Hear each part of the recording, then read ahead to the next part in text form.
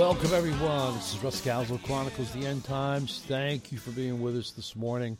It's so good to have you guys listening on. And I just want to give a shout-out to those who are in England, in the London area, and even in Japan and other parts of the world that listen in every single day. I appreciate that so much, and I hope that you're able to share it with others as we move forward here.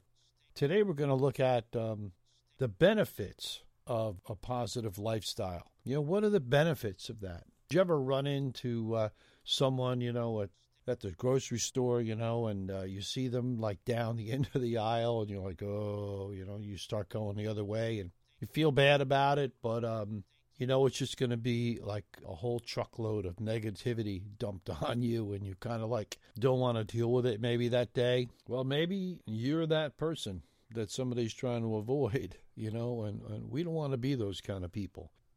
Thoughts, whether they be optimistic, pessimistic, and everything in between, they go through our minds all day long, and they affect everything about us, from our emotions to our health. We couldn't possibly count the number of thoughts we have each day. There are far too many. The real number is 45,000 thoughts a day. All those thoughts, they just rush into us, like a flock of birds flying around at our heads.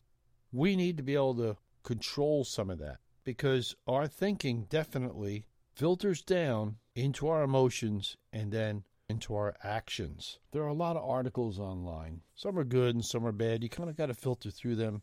Use a little common sense when you read them. But there's one particular one from Dr. Caroline Leaf. It's a quote from her book, Who Switched Off My Brain?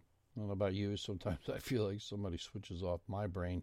But since 1981, she has researched the science of thought. And this is a quote from her book. Research shows that around 87% of illness can be attributed to our thought life, and approximately 13% to diet, genetics, and environment. Studies conclusively link more chronic diseases, also known as lifestyle diseases, to an epidemic of toxic emotions in our culture. These toxic emotions can cause migraines, hypertension, strokes, cancer, skin problems, diabetes, infections, and allergies, just to name a few. And we know that our thoughts influence our character, shape our attitudes, determine our behaviors. They affect our spirituality and can even influence our immune system. So it's pretty crazy what our thoughts can do. The Bible has some real answers for that. There's a lot of things we can do to help us get out of our ruts. There's some things we can do. Obviously, we can try to get some exercise. We can eat better. And that's all positive things. But the real crux of the matter is what's going on between our ears. What does the Bible say about that, and how can the Bible help us? When we have some angry, unkind, cranky thoughts, there's a consequence. Your brain releases chemicals that cause physical reactions. We feel our muscles tense up, our heart pounds, our hands might get sweaty. The body is a receptacle for every negative thought we have, and it reacts to it. So how do we control those thoughts? In Colossians chapter 3, Paul's writing, he says, "But now you must also rid yourselves of all such things as anger, rage, and malice, and slander, and filthy language from your lips. Do not lie to each other, since you have taken off your old self with its practices, and have put on the new self, which is being renewed in knowledge in the image of its creator." It goes on to say, "Therefore, as God has chosen people, holy and dearly beloved, clothe yourself with compassion and kindness, humility, gentleness, and patience. Bear with each other. Forgive one another. If any of you has a grievance against someone, forgive as the Lord has forgiven you.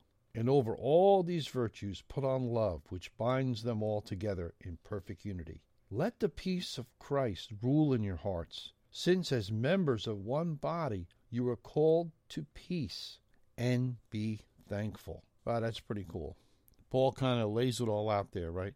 It releases a lot of this from our minds, and it helps in getting our brains to stop thinking negatively all the time. God has called us to a life of peace, and the key to that is to be thankful, right? Paul puts that in there. We've been talking about that. Having a thankful spirit And allowing God's Word to transform us will not only help you spiritually, but will help you physically and rid you of many of the things that torment you through the day and through the weeks. Thoughts that come into our mind that we have to dismiss. We may not be always able to control our emotions, but we can control our thoughts, which key our emotion.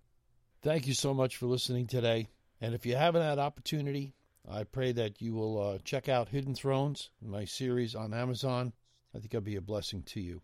God bless. Keep looking up. The King is coming.